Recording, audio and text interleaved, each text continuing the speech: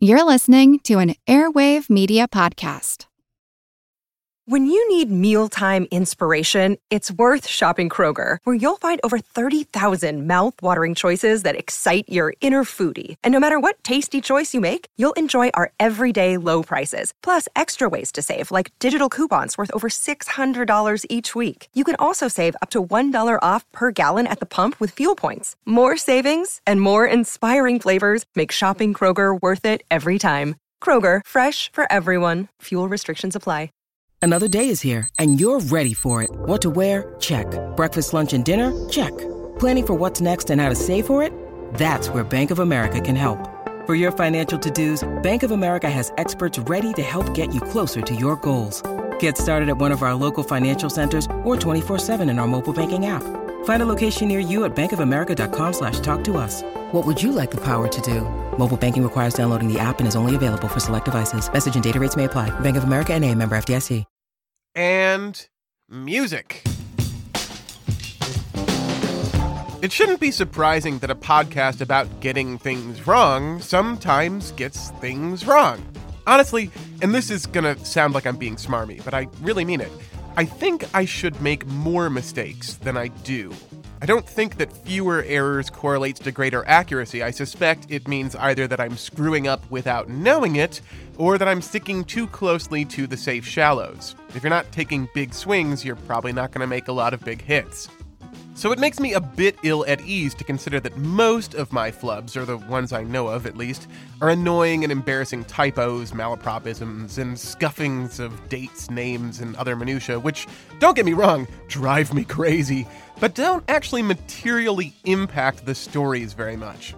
Back in one of the very first episodes I ever produced, I tried to rattle off prime numbers off the top of my head and fuck them up right out of the gate. Later on, I tried to correct the list and managed to get it wrong again. Mispronunciations? Oh my, yes. I got an email from an old Pittsburghian friend years ago after telling the story of a baldness epidemic in Pennsylvania, in which I called the town at play Kittening instead of Kittanning over and over and over again. It took me at least 3 episodes worth of follies before I finally got acceptably close to pronouncing Worcester. One of my otherwise favorite stories, the airship, is almost irreparably marred by that. And everybody knows my true arch-nemesis isn't actually Aristotle, but the French language. I'm particularly galled by a mortifying mistake I made a few episodes back in Do You Think He Saw Us?, in which I replaced the word ellipsis with ellipse over and over and over again. How? How did I do that? I think it had to do with listening to too many January 6th hearings with all the talk of the speech at the ellipse, but man, I mean, you gotta remember that I not only had to write the word wrong and then say the word wrong, but also listen to myself say the word wrong repeatedly without catching on. But as soon as the episode dropped and I queued it up to make sure everything sounded right, it hit me like a ton of bricks. Just infuriating. When it comes to material, factual errors, I've made, to my knowledge at least, far fewer. I can't remember the context now, but at some point I made reference to the Spanish Armada in a story set well after the Spanish Armada had been destroyed. I've been reckless in my characterization of the European Dark Ages. I once called St. Paul a Gentile, where I meant to say Pharisee. I've made 2 whoopsies large enough that I ended up issuing corrections, one for mischaracterizing the theory of telegony, and another for saying that Jefferson had voted against his own anti-slavery bill. Oh, and then there was the other thing. One time, I told the story of a submarine found at the bottom of the Chicago River in 1915. A largely forgotten historical mystery that intertwined with all sorts of people and ideas and events from the 19th and early 20th century. I presented more than a dozen theories for who could have built it and how it ended up where it did, and debunked them one by one. Then I took a big swing. I solved the mystery of the Foolkiller for all the world to hear. But it turns out, I was wrong. This is The Constant, a history of getting things wrong. And I'm Mark Chrysler, the wrong getter. 2.5 years ago, I released a 5-part series on the Foolkiller, a series that I've held until very recently to be maybe my proudest achievement. I believe my argument for the origin of the submarine was comprehensive, detailed, and persuasive. and most everyone else believed so too. Hell, if you Google Louis Gathman right now, you will find him credited as the inventor of the Foolkiller right there on his Wikipedia page. But, alas, I have learned in recent weeks that Louis Gathman did not invent the Foolkiller. I can tell you that now with, I don't know, not 100% confidence, but very close. I can also tell you with about the same degree of confidence who did build the Foolkiller. I'm not gonna, though. Not yet. While I now know the who and the what and the why and the where, I'm still trying to nail down the how and the when, and there are a lot of gaps I'm trying my best to fill in. If you haven't listened to the Foolkiller series, I'd recommend going back and doing so. But if you have, or if you don't have time to digest all 6+ hours of it, then here's what I've got for you. Over the course of this episode, I am going to recap the whole thing to remind you of how we got here. And then, in 2 weeks, I will present to you my new findings. I'm hoping that the extra time will be enough for me to batten down all the details. That's what I'm hoping. But honestly, I pretty much doubt it. Regardless, in 2 weeks' time, I will lay out for you what I have and what I think about it. And if the picture is still not complete, then I'll probably end up asking for your help in putting this story to bed for real and forever. For now, let's take a look back at what we know about Chicago's enigmatic, sunken submarine. Today's episode, The Foolkiller Part 6, Might Solve a Mystery.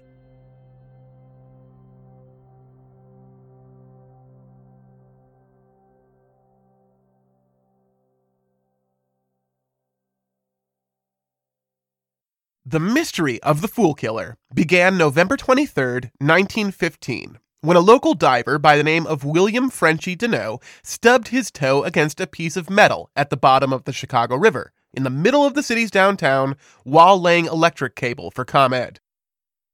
Frenchy was a bit of a local celebrity, and more than a bit of a local eccentric. He'd had an unsuccessful career as a semi-professional baseball player before taking up diving, and after World War I, he'd go on to try to sell the Navy a life vest of his own invention.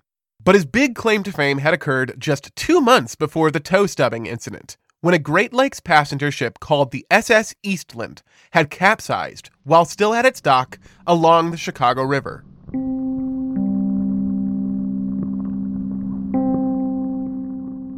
The Eastland was filled up with employees from a Western Electric factory who were on their way to the annual company picnic in Michigan City, Indiana, when it toppled over.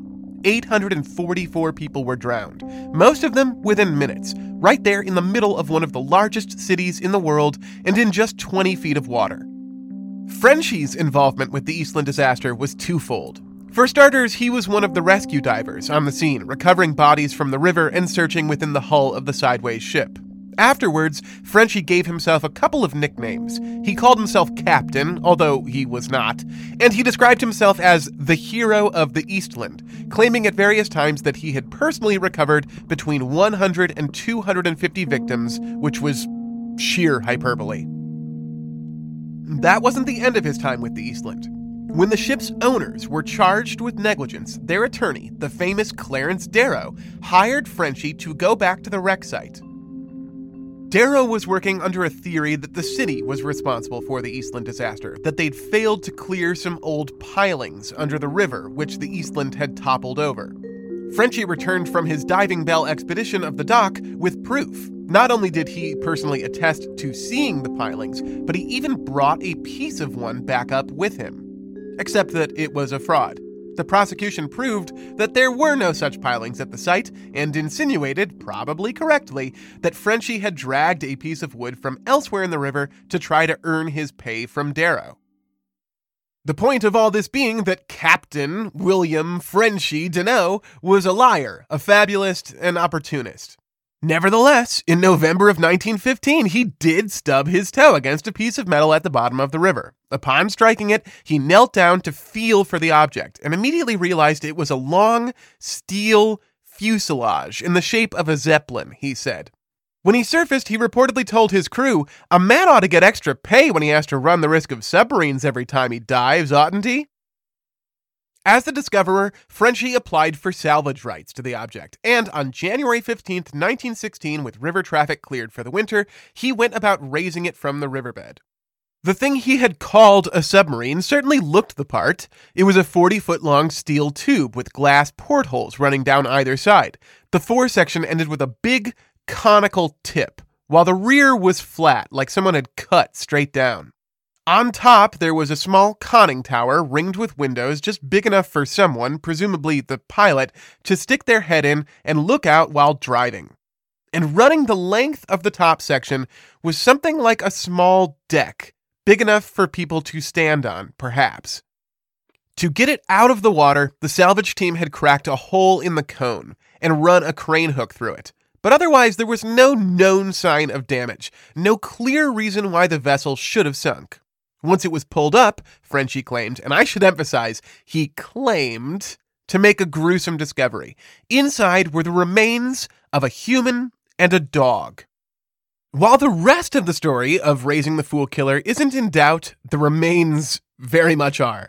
Frenchie offered no further description of their condition, no indication of how complete or incomplete they were. Papers said that they would be sent for investigation, but if they were, nobody ever wrote anything about it. It seems likely to me that Frenchie planted them, or even that he didn't do that. He might have just lied and said he'd found bones in the boat to get more attention without ever producing them. By the end of my initial search into the origins of the Foolkiller, I was relatively convinced that that's what happened, that the remains were purely an invention of the reliably unreliable Frenchie Deneau. Now, now I'm not as sure. What I am sure of is what happened next.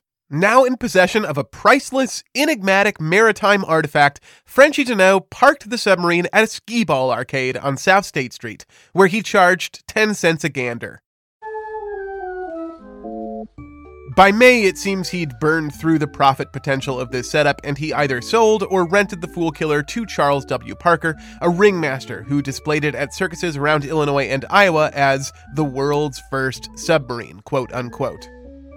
In just a couple months, it returned to Chicago, where it was put up as an attraction at Riverview Amusement Park, the city's answer to New York's Coney Island.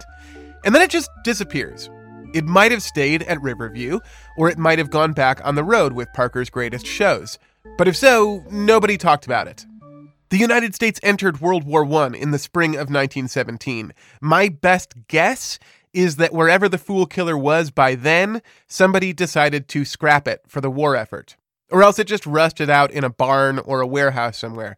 Regardless, it was never seen again, and I don't expect it ever will be. The real question, though, wasn't where it ended up, but where it had come from. In the months following its discovery, there were 3 prominent theories. The first was that the whole thing was a sham, that Frenchie hadn't just faked the bodies, but the whole boat, which was the sort of thing you might expect from that rascal, had he the means to do it, which he definitely did not. The second theory was that the sub was part of a failed German attack on Chicago. While America had not yet entered World War I at the time, the United States had made no secret of its allegiance. Officially neutral, the country nevertheless supported the United Kingdom with constant convoys of supplies. Everybody understood that at some point, America was bound to get off the sidelines, including Germany, who did in fact have a number of plans for preemptive attacks. But, of course, sending a submarine all the way across the Atlantic through the St. Lawrence Seaway and down the length of Lake Michigan to attack Chicago was not one of them, and German U-boats looked nothing like the thing Frenchie smacked into. The third theory was the one that Frenchie and most of the press subscribed to, and it's how the boat got that extremely catchy name, Foolkiller. Peter Nissen, or as I originally mispronounced it, getting things wrong, Nissen, was a Danish immigrant who came to Chicago in 1879. He worked for a while as a, quote, maker of fine instruments before getting into accounting. In 1892, he opened Nissen's Business College in the River West neighborhood, where he taught business, accounting, and English to other immigrants. The college only lasted 3 years, after which Peter Nissen became the bookkeeper for a small cabinet company, where he worked for the rest of his life. On paper, Peter Nissen looks like a responsible, sober, maybe even boring citizen. But that's only if you don't know his other name, the one I didn't mispronounce, Mr. Bowser.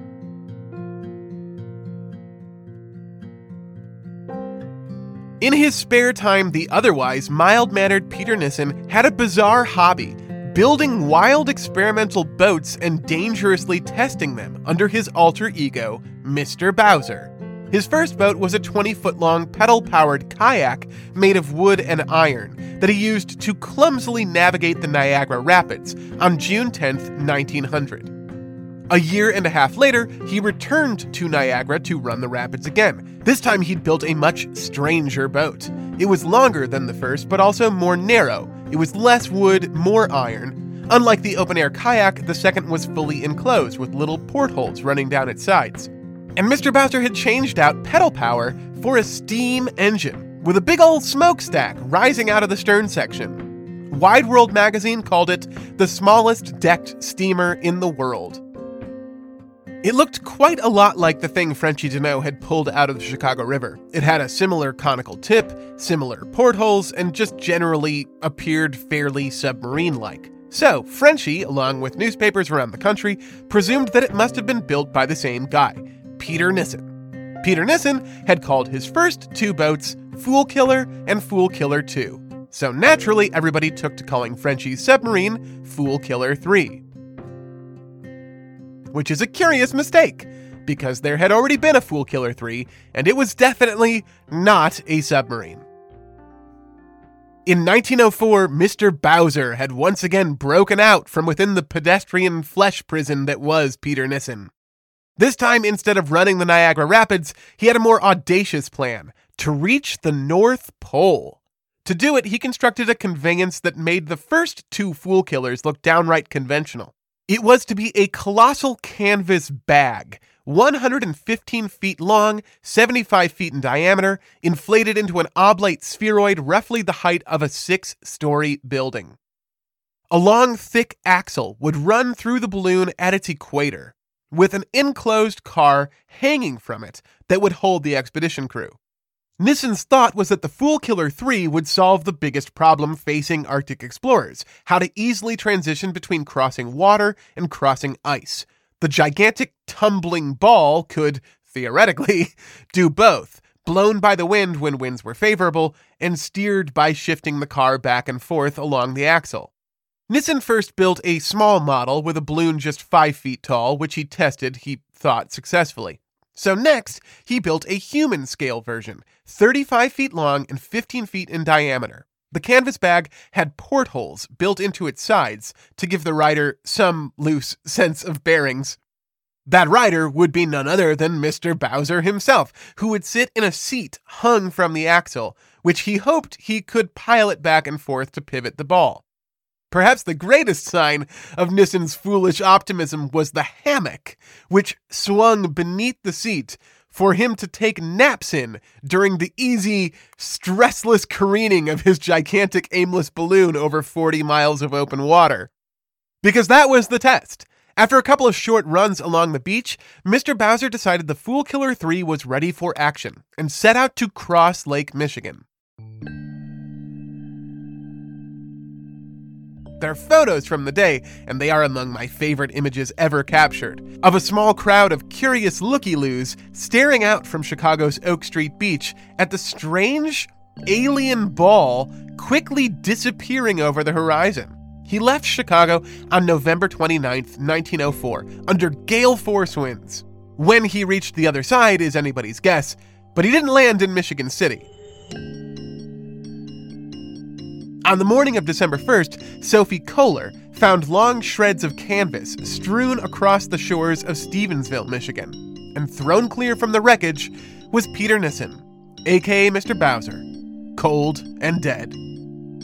His family believed that he had made the trip successfully, cut his way out of the balloon, and then died of a combination of exhaustion and exposure.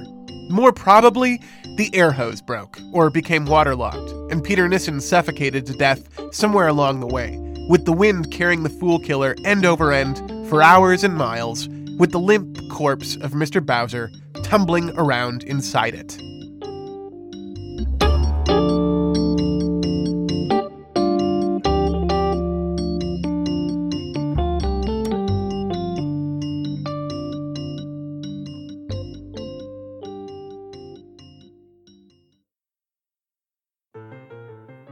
Now a word from our sponsor, BetterHelp. See, I told you last time that I'd gotten stuck thinking about a problem instead of its solution, and here we are at the stupid submarine again. It can be tough to train your brain to stay in problem-solving mode when faced with a challenge in your life, but when you learn how to find your own solutions, there's no better feeling. A therapist can help you become a better problem solver, making it easier to accomplish your goals, no matter how big or small.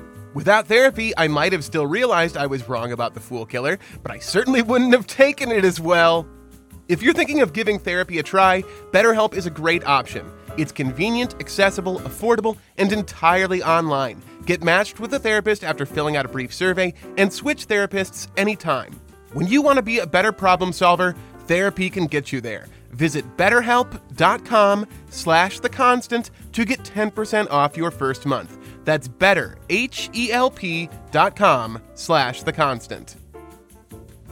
When you're hiring, you're supposed to leave no stone unturned. But how do you actually do that? Easy. Partner with one powerful stone turner. You need Indeed. Indeed is the hiring platform where you can attract, interview, and hire all in one place. Don't spend hours on multiple job sites looking for candidates with the right skills, when you can do it all with Indeed. Find top talent fast with Indeed's suite of powerful hiring tools like Indeed Instant Match, assessments, and virtual interviews. Hate waiting? Indeed's US data shows over 80% of Indeed employers find quality candidates whose resume on Indeed matches their job description the moment they sponsor a job. And here's another great thing. You don't have to make your candidates jump through hoops. With Indeed's virtual interview tools, there's nothing to download. Just click and talk. Join over 3 million businesses worldwide using Indeed to hire great talent fast. Indeed knows when you're growing your business, you have to make every dollar count. That's why when you sponsor a job, you only pay for quality applications from resumes in their database matching your job description.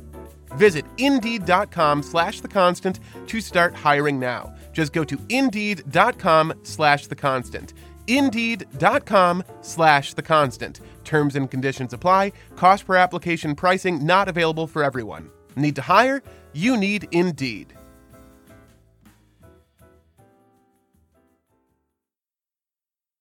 We can't know for sure how the humble accountant with the superhero secret Peter Nissen died, but what we do know is that he didn't build the Foolkiller Frenchie Janot found. So, who did? It seems like it should be easy to work out. All you need to do is figure out who was building submarines in or around Chicago sometime before 1915. How many people could fit that bill, right? As it turns out, a lot. In 1861, the Union Navy had constructed the USS Alligator, which hit bad weather before ever seeing service, and sunk off Cape Hatteras in 1863. The Confederate Navy also built a submarine, the CSS Hunley, which foundered twice before successfully sinking the USS Housatonic with an explosive spear, which also sank the Hunley for the third and final time.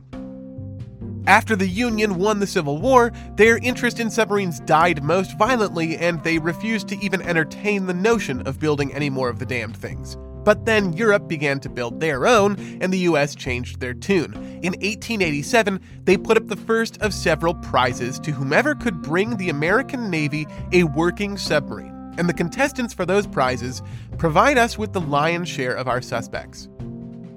In one of my favorite odd couple pairings of all time, a pacifist Anglican minister named George Garrett teamed up with a Swedish arms dealer named Thorsten Nordefeld in hopes of building a submarine for the US Navy, but they were turned down and ended up producing submarines instead for Greece and Turkey to use against one another.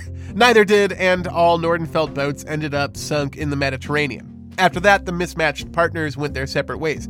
Garrett bought a farm in Florida, which he promptly bankrupted, but Nordenfeldt kept at submarines. He offered the Nordenfeldt IV to the Navy Commission in 1887, but they turned it down. Nordenfeldt sold it to Russia instead. On its way there from England, it became unsteady and had to be cut from its tow. It ran aground in Jutland, where it stayed. Nordenfeldt tried to get the Russians to pay for it anyway, but they quite reasonably refused, and with that, Nordenfeldt got out of the submarine business and back into arms dealing. He built machine guns for a few years until, like Garrett's farm, his company went bankrupt. Neither of them made boats that could have ended up in Chicago. Josiah Tuck, who called himself Professor the same way that Frenchy called himself Captain, made a fortune in the 1849 California gold rush, and then proceeded to spend it building a series of terrifyingly impractical submarines, which he called Peacemakers. The first one had to be piloted from the outside by a man wearing a diving helmet and sitting in a saddle-like divot on top of the boat. On its first test, the captain, John Rich, blacked out just feet from the launch, collapsing on top of his air hose, and had to be hospitalized for several weeks. Tuck's second Peacemaker solved the "you have to ride it from the outside" issue, but traded it in for another. To get around the heat of a normal engine, he decided to power Peacemaker 2 chemically. The engine was stocked with lye, to which water would slowly be applied to power it. After a couple failed attempts at getting Peacemaker 2 onto the Hudson River, his family intervened, afraid he was wasting their inheritance.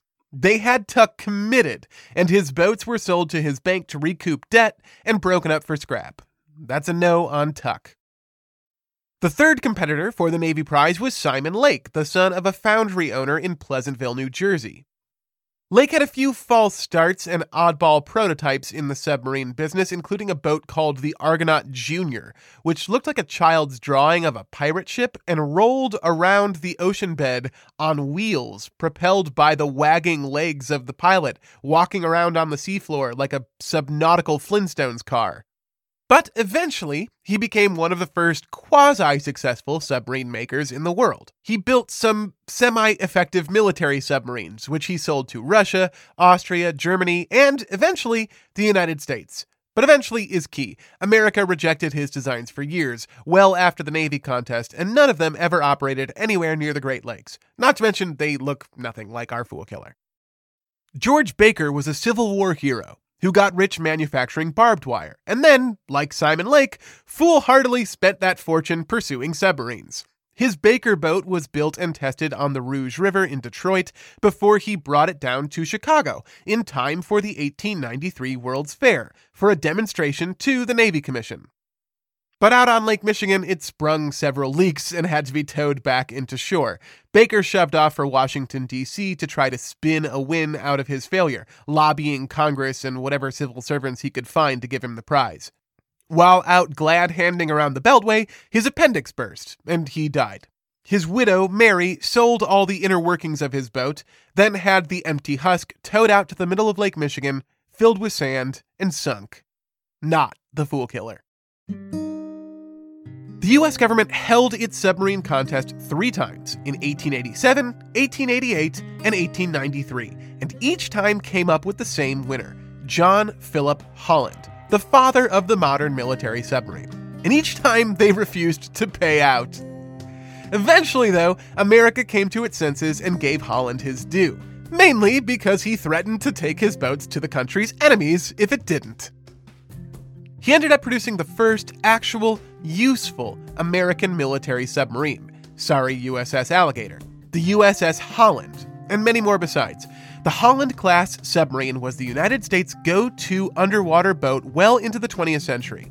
None of those could have possibly been the Foolkiller, unfortunately, since they were all exclusively deployed in saltwater, and being US government property, couldn't have just gone missing without anyone saying boo about it. But that doesn't mean we can rule Holland out just yet. See, John Philip Holland was an Irish émigré and sympathetic to the cause of Irish independence, and before he started entering contests to build submarines for the United States, he built one for a group of radical Irish-American nationalists known as the Fenian Brotherhood. The Fenian Brotherhood was a secret group hell-bent on Irish independence, and they had a wild plan for getting it. A head-on conflict between Ireland and the United Kingdom was hopeless. But across the ocean, things were potentially different. In contrast to Great Britain, Canada was a sparsely populated and ill-defended area, and just south of the border was the United States, where there were not only tons of Irish immigrants, but tons of battle-hardened Irish immigrants who just cut their teeth in the American Civil War. The Fenians supposed they could train up that already trained fighting force and invade Canada, potentially holding it captive or otherwise just putting the hurt on the poor Canucks until Queen Victoria was forced to come to the negotiating table and give over Ireland in exchange. The Fenians did, in fact, launch multiple incursions into Canada, but with less sterling results than they anticipated. Mainly undone by the Secret Brotherhood's chronic inability to keep a secret, they failed time and again until the United States finally decided to put an end to things. But before that, they had hired John Holland to build them a fleet of submarines, which Fenian raiders would pilot through the Great Lakes and lay siege to Canadian ports. And one of the main launch points for the secret submarine attack would be Chicago. Intriguing as that sounds, the Foolkiller was not an artifact of an abortive Canadian invasion. John Holland did build a submarine for his fellow Irish nationals. He called it the Fenian Ram, and at the time of its construction in 1881, it was far and away the most advanced and successful sub in the world. But it wasn't done. After successful tests, Holland wanted to improve it, and the Fenians grew impatient. In 1883, they broke into Holland's moorings in Paterson, New Jersey, and stole the Fenian Ram. Under cover of night, they hooked it to a tugboat and towed it out to New Haven, Connecticut, where they promptly realized that none of them knew how to drive the thing. So they returned to Holland and asked him if he would be so kind as to teach them how to pilot the thing they'd just stolen from him. He said no. Back at New Haven, the Fenians tried to take the ram out on the water, but each attempt ended in perilous failure, and eventually the harbor master told them they had to leave before they hurt somebody. The Fenian Ram was moved to a warehouse, where it sat unused for 33 years. In 1916, the Fenian Brotherhood's successor group, Clonagall, brought the ram out of mothballs and put it on display at Madison Square Gardens. Today, it's open for public view at the Paterson Museum in Paterson, New Jersey. Not even slightly the Foolkiller. That's it for the Navy prize contestants, and not a one of them has even the slightest chance of being our submarine builder. Beyond Garrett, Nordenfeld, Tuck, Lake, Baker, and Holland, there are only 2 known makers of submarines who were working anywhere around the Great Lakes before 1915. The first is Richard Raditz, a whiz-kid autodidact out of the lakeside city of Oshkosh, Wisconsin, who inexplicably got a wild hair and started building a submarine one day, out of old barrels, railroad ties, and a bicycle pump. His first prototype sank when he smashed it into a piling, barely managing to survive with his life as the overlarge windows shattered and the Fox River came pouring in. But he got right back on the horse. He completed a second sub, called the Raditz boat, in 1895 or 1896, and if reports are to be believed, it was one of the most impressive feats of nautical engineering in the whole century.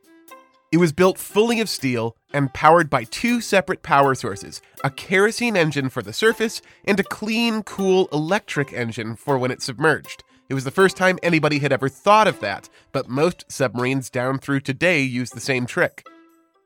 He also developed some sort of air filtration system, which supposedly worked. If so, it was the first one of those, too.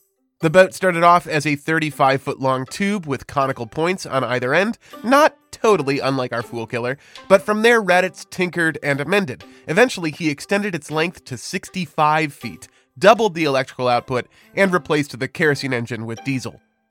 Ritchie sold his Raditz boat to a consortium of investors out of Milwaukee and relocated there to test his sub on the larger waters of Lake Michigan. He claimed that he got her up to 14 miles per hour and 500 feet deep, and while I doubt either of those things is true, it's clear that Ritchie Raditz of Oshkosh, Wisconsin, had succeeded in building one of the most advanced, if not the most advanced, submarine of his time, all by himself. Not that it did him much good. It seems his investors didn't know what to do with the sub. It wasn't clear how you could make money from such a thing. Raditz tried for a season to give underwater tours of Lake Michigan, but apparently that didn't provide the kind of income necessary, so the Raditz boat was pulled out into dry dock in the winter of 1899, and it never went back in the water. It rusted away there for the next 6 years, until it was broken up and sold by the piece. Rumor has it that John Holland bought the lion's share. Raditz told the people of Wisconsin that he wasn't done, that he'd be back with another submarine, a better submarine, soon. But he told his new wife, Anna, the opposite. She didn't like him going underwater. She feared one day he wouldn't come back up. She begged him to stop. And he did. They lived together in Milwaukee for the rest of their lives, with Raditz working as an engineer for a local machine maker. He died there in 1933. He did not build the Foolkiller. Before I began my obsessive quest into the origins of the Foolkiller, only a very small handful of people had publicly tried to address it, and pretty much everyone who did landed on the same answer: Laudner Dervantis Phillips. The theory goes back to a book published in 1982 by Michigan City historian Patricia A. Gruce Harris, entitled, tellingly, The Great Lakes' First Submarine, L.D. Phillips' Foolkiller. It was, to be straight with you, not a great theory. But it was the best one out there, so most people who became interested in the mystery managed to satisfy themselves with it as best they could. What Laudner Phillips' tale lacks in credibility, it makes up for in outrageousness. In contrast to the other known and discarded subjects who were mostly working in the 1880s and later, Laudner Phillips built his first submarine all the way back in 1845, which is just astonishingly early. That first boat, called the Whitefish, was hardly a boat at all. It was more like a watertight barrel buttressed with copper plates and built to crawl along the bottom by means of a long stick that stuck out of it. Not clear how that would work. It collapsed in just 12 feet of water in a Michigan City, Indiana creek at the mouth of Lake Michigan. At least, that's the story told half a century later by Laudner's great-nephew, Addison Phillips, which is what I mean by lacking credibility. Very little of Laudner Dervantis Phillips' life or work is recorded independently or contemporaneously. The lion's share comes from oral family histories taken way after his death. What we do know is that he was born in Perrington, New York in 1825, and that he later moved to Michigan City, Indiana, where he opened a shoe factory in 1842. We know that throughout his life, he continuously accrued large debts he was unable to pay off, and that on several occasions he moved around the region, probably to avoid his creditors. And while we don't know for sure about the Whitefish, we do know that he did build a larger, more submarine-y submarine several years later. He called it the Marine Cigar, which is approximately what it looked like. It was a long tube. Depending on the source, it ran between 40 and 85 feet, with sharp, pointy cones at either end. It was powered by a two-person hand crank, which Phillips claimed, rather fantastically, could propel it at 4.5 knots.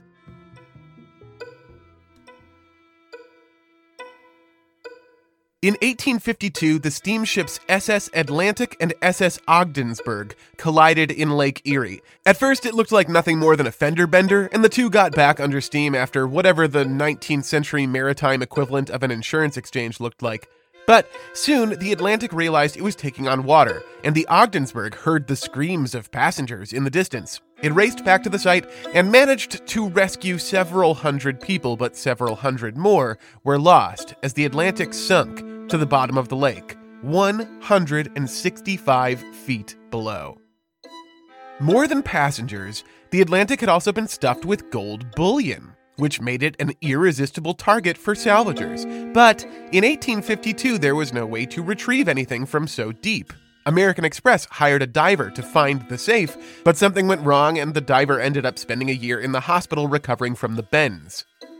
We can confirm the existence of Laudner Phillips' Marine Cigar because it was the brunt of an audacious effort to get the Atlantic's gold, a fact that's independently corroborated by several witnesses and newspaper reports. We can also confidently rule out the Marine Cigar as our Foolkiller because during that audacious effort, it sunk. Whether or not Phillips ever got a replacement built is unclear, but doubtful. He did try to sell the concept of his submarine to several governments, but none of them took him up on it. Probably they were at least a bit skeptical of his ability to deliver. He said he could make a submarine that could stay underwater for a week, reach depths of 100 feet, and shoot 100-pound torpedoes with ease, all of which would have been obviously impossible to anyone with a passing knowledge of the state of technology at the time. There was another reason they declined, too. The navies of the world in the late 1850s and early 1860s simply didn't like the idea of a submarine. In 1862, Phillips wrote a letter to William Graham of the Union Navy offering to build an attack submarine with the rough specifications of the Marine Cigar to help win the Civil War. Graham wrote back brusquely, saying, "The boats used by the Navy go on and not under the water." Phillips' letter to Graham represents the closest thing to real evidence for him being the builder of the Foolkiller. In it, Phillips desperately tries to convey himself as an authority on submarine matters, which means talking about the subs he'd built. In addition to the Marine Cigar, he also notes that he built another boat back in 1847. What happened to it, he doesn't say, but records attest that, in one of his many attempts to evade creditors, Phillips had packed up his family in 1845 and moved to Chicago. It's not much! But it puts Phillips theoretically in Chicago at the theoretical time he theoretically built a theoretical submarine. Compared to every other long-shot possibility covered, that made Phillips the most likely builder of the Foolkiller. But the theory doesn't work for a whole lot of reasons. At the time Phillips hypothetically built his Chicago submarine, the Chicago River was a shallow, muddy marsh. The Illinois-Michigan Canal, which turned it into a major waterway, wouldn't be completed until 1848, and even after that, it would take decades of engineering to turn it into the river it was in 1915, when Frenchy Deneau found the Foolkiller. Not to mention that the one boat we know Laudner Phillips built didn't look much like the Foolkiller. The Marine Cigar was pointy on either end, the tips were extremely sharp, whereas the Foolkiller had only one cone at the front which was far more rounded and blunt. The Marine Cigar had very different portholes, no conning tower, and the whole length of the boat was tapered, whereas the Foolkiller was a solid, steady column, keeping the same diameter from its rear up to the nose.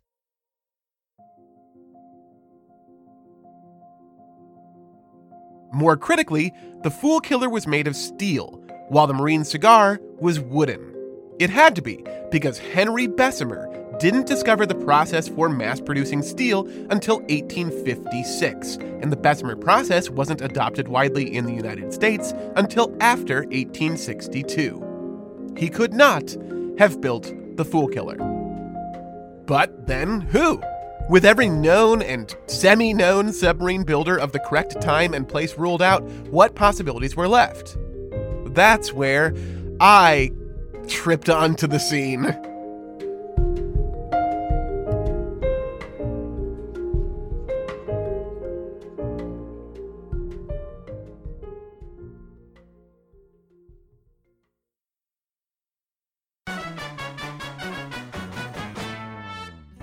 There's only one notification out there that you want to leave your sound on for. That's the sound of another sale on Shopify, the all-in-one commerce platform to start, run, and grow your business. Shopify makes it simple to sell to anyone from anywhere. Whether your thing is vintage teas or recipes for ghee, start selling with Shopify and join the platform simplifying commerce for millions of your favorite businesses worldwide. With Shopify, you'll create an online store in your vibe, discover new customers, and grow the following that keeps them coming back. Shopify has all the sales channels sorted so your business keeps growing, from an in-person POS system to an all-in-one e-commerce platform, even across social media platforms like TikTok, Facebook, and Instagram. And thanks to 24/7 support and free libraries full of educational content, Shopify's got you every step of the way. It's how every minute, new sellers around the world make their first sale with Shopify. And you will too. Shopify makes selling simple so you can put yourself and your ideas out there. Whether your thing is making ebooks or earrings, Shopify makes your success possible. When you're ready to launch your thing into the spotlight, do it with Shopify, the commerce platform backing millions of businesses down the street and around the globe. Go on, try Shopify for free and start selling anywhere. This is Possibility, powered by Shopify. Sign up for a free trial at shopify.com/theconstant. Go to shopify.com/theconstant to start selling online today. Shopify.com/theconstant.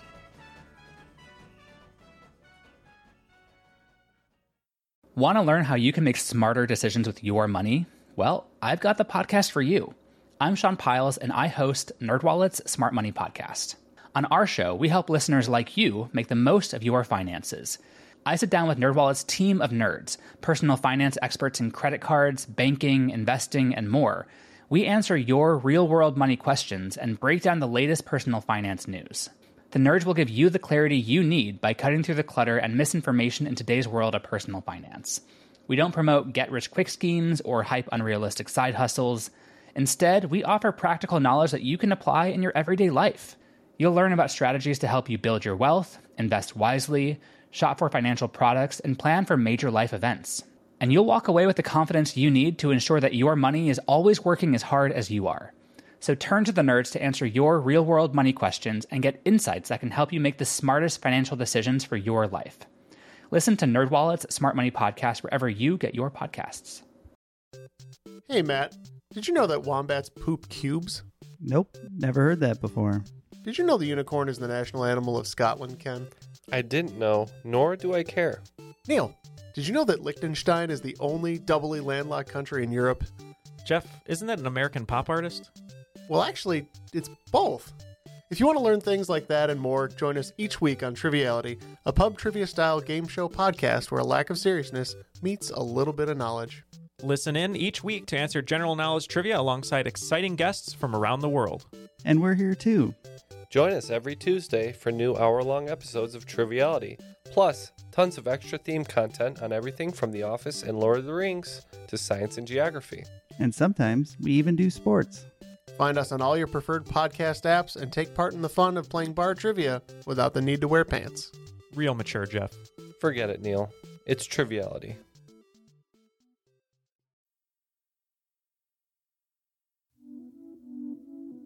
It's been something like 5 years since I first started playing amateur detective about the Foolkiller. I was attracted to it for a lot of reasons. I like submarines, for one, and Chicago, too. But it also seemed to me to be a perfect mystery. Most of history is made of holes. If you randomly choose a time and place, the odds are that we have no idea what was happening there. What any given person was doing on any given day is usually unknown. The Foolkiller is a hole too, but unlike most holes, it has a really particular shape. You can almost see what would fit into it.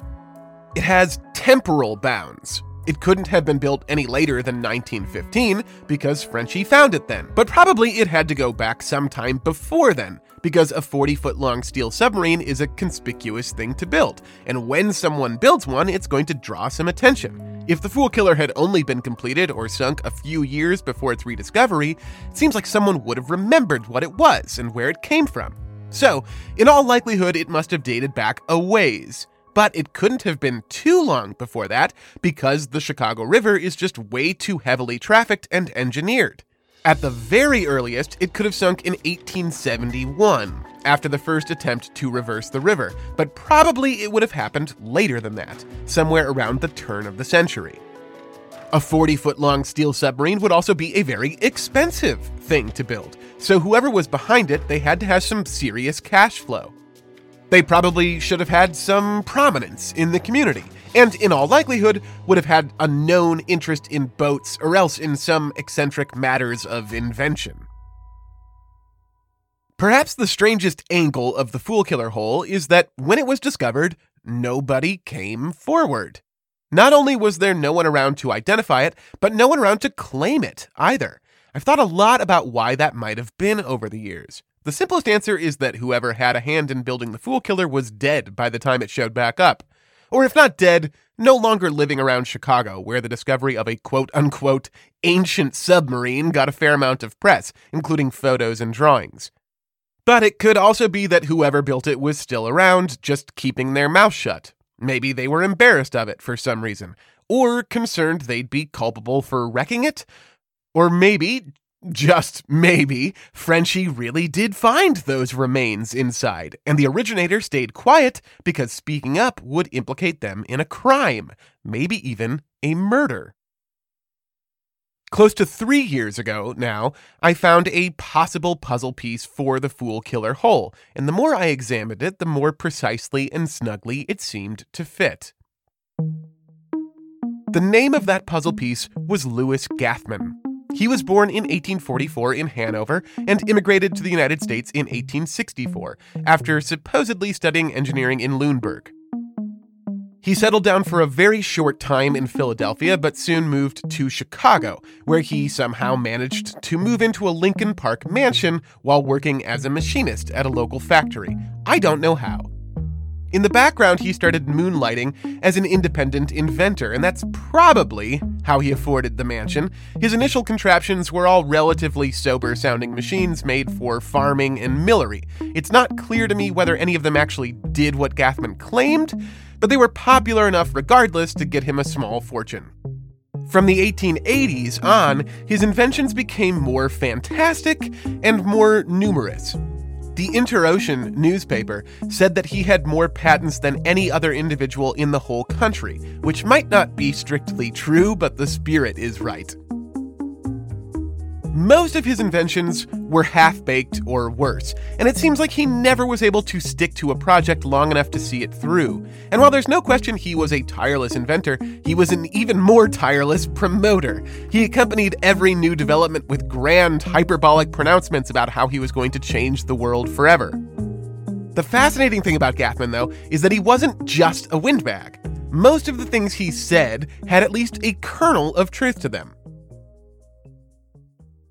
He once claimed to have discovered grass on the moon, and another time he claimed to have built a working helicopter airship, which I'm pretty sure never existed beyond some drawings. But other than those times, when Gathman said he was onto something, he at least partially was.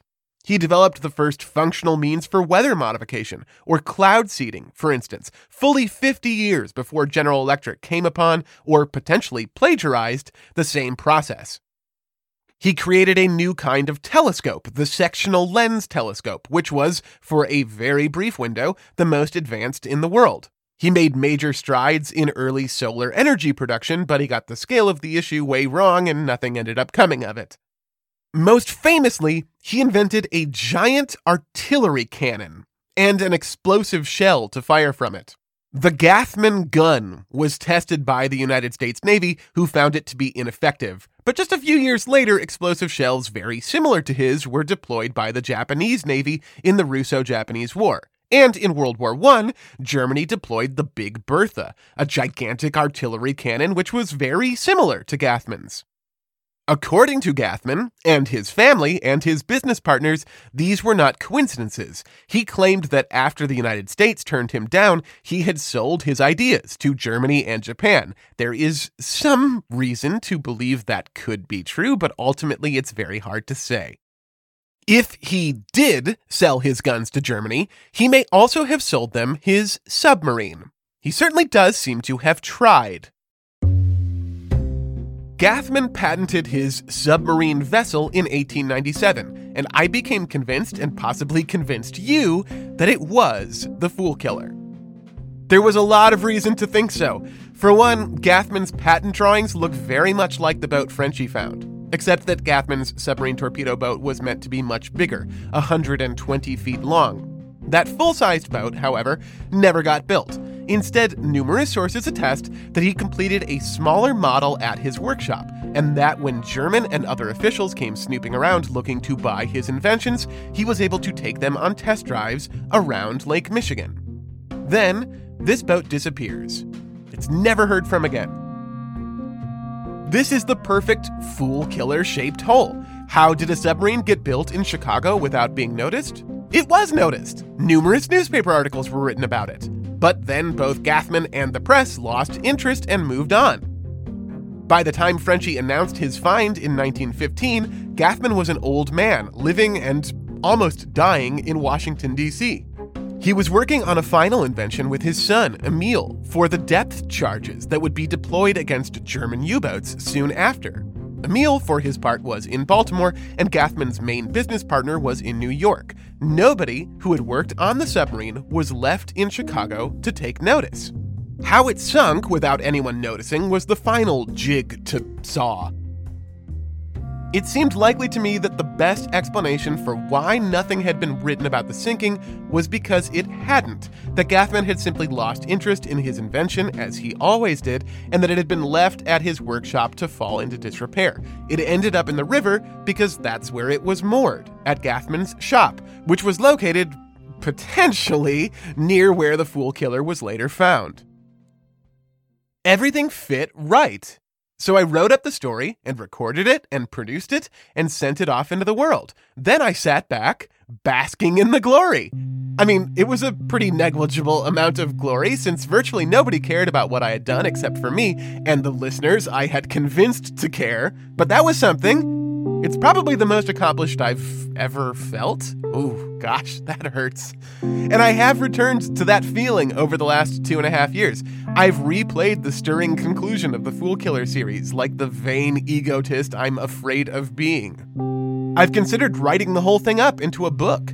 I've thought on more than one occasion that when I die, it's likely that Solved the Mystery of a Forgotten Chicago Submarine would be written into my obituary. And I felt pretty good about that. The only problem was that I wanted more. The months and months of poring over evidence, collecting facts, testing theories, not to mention getting to spin around on my heels and recite the answer, Hercule Poirot style. It was all so yummy. Over the last 2 years, I've wished repeatedly to have another mystery to solve, or that I could go back and resolve the Foolkiller. And now, perversely, I have to. Because about a month ago, a listener sent me an email containing 2 scanned pages from an old magazine. I had worked for years, poring over thousands of pages worth of patents, old newspapers, biographies, histories, and fire insurance maps. And here was a small, otherwise meaningless article, not more than 100 words long, and in a minute, it undid all of that work. Well, not just an article. There was also a photograph, taken in 1906, of 6 children, posed in their Sunday bests, looking down at the camera, from on top of the Foolkiller.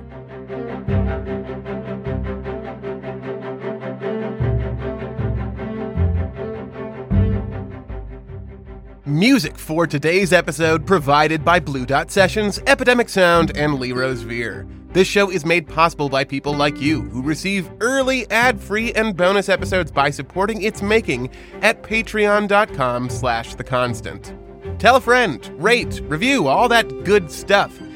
I will be back in 2 weeks to set this whole mess straight.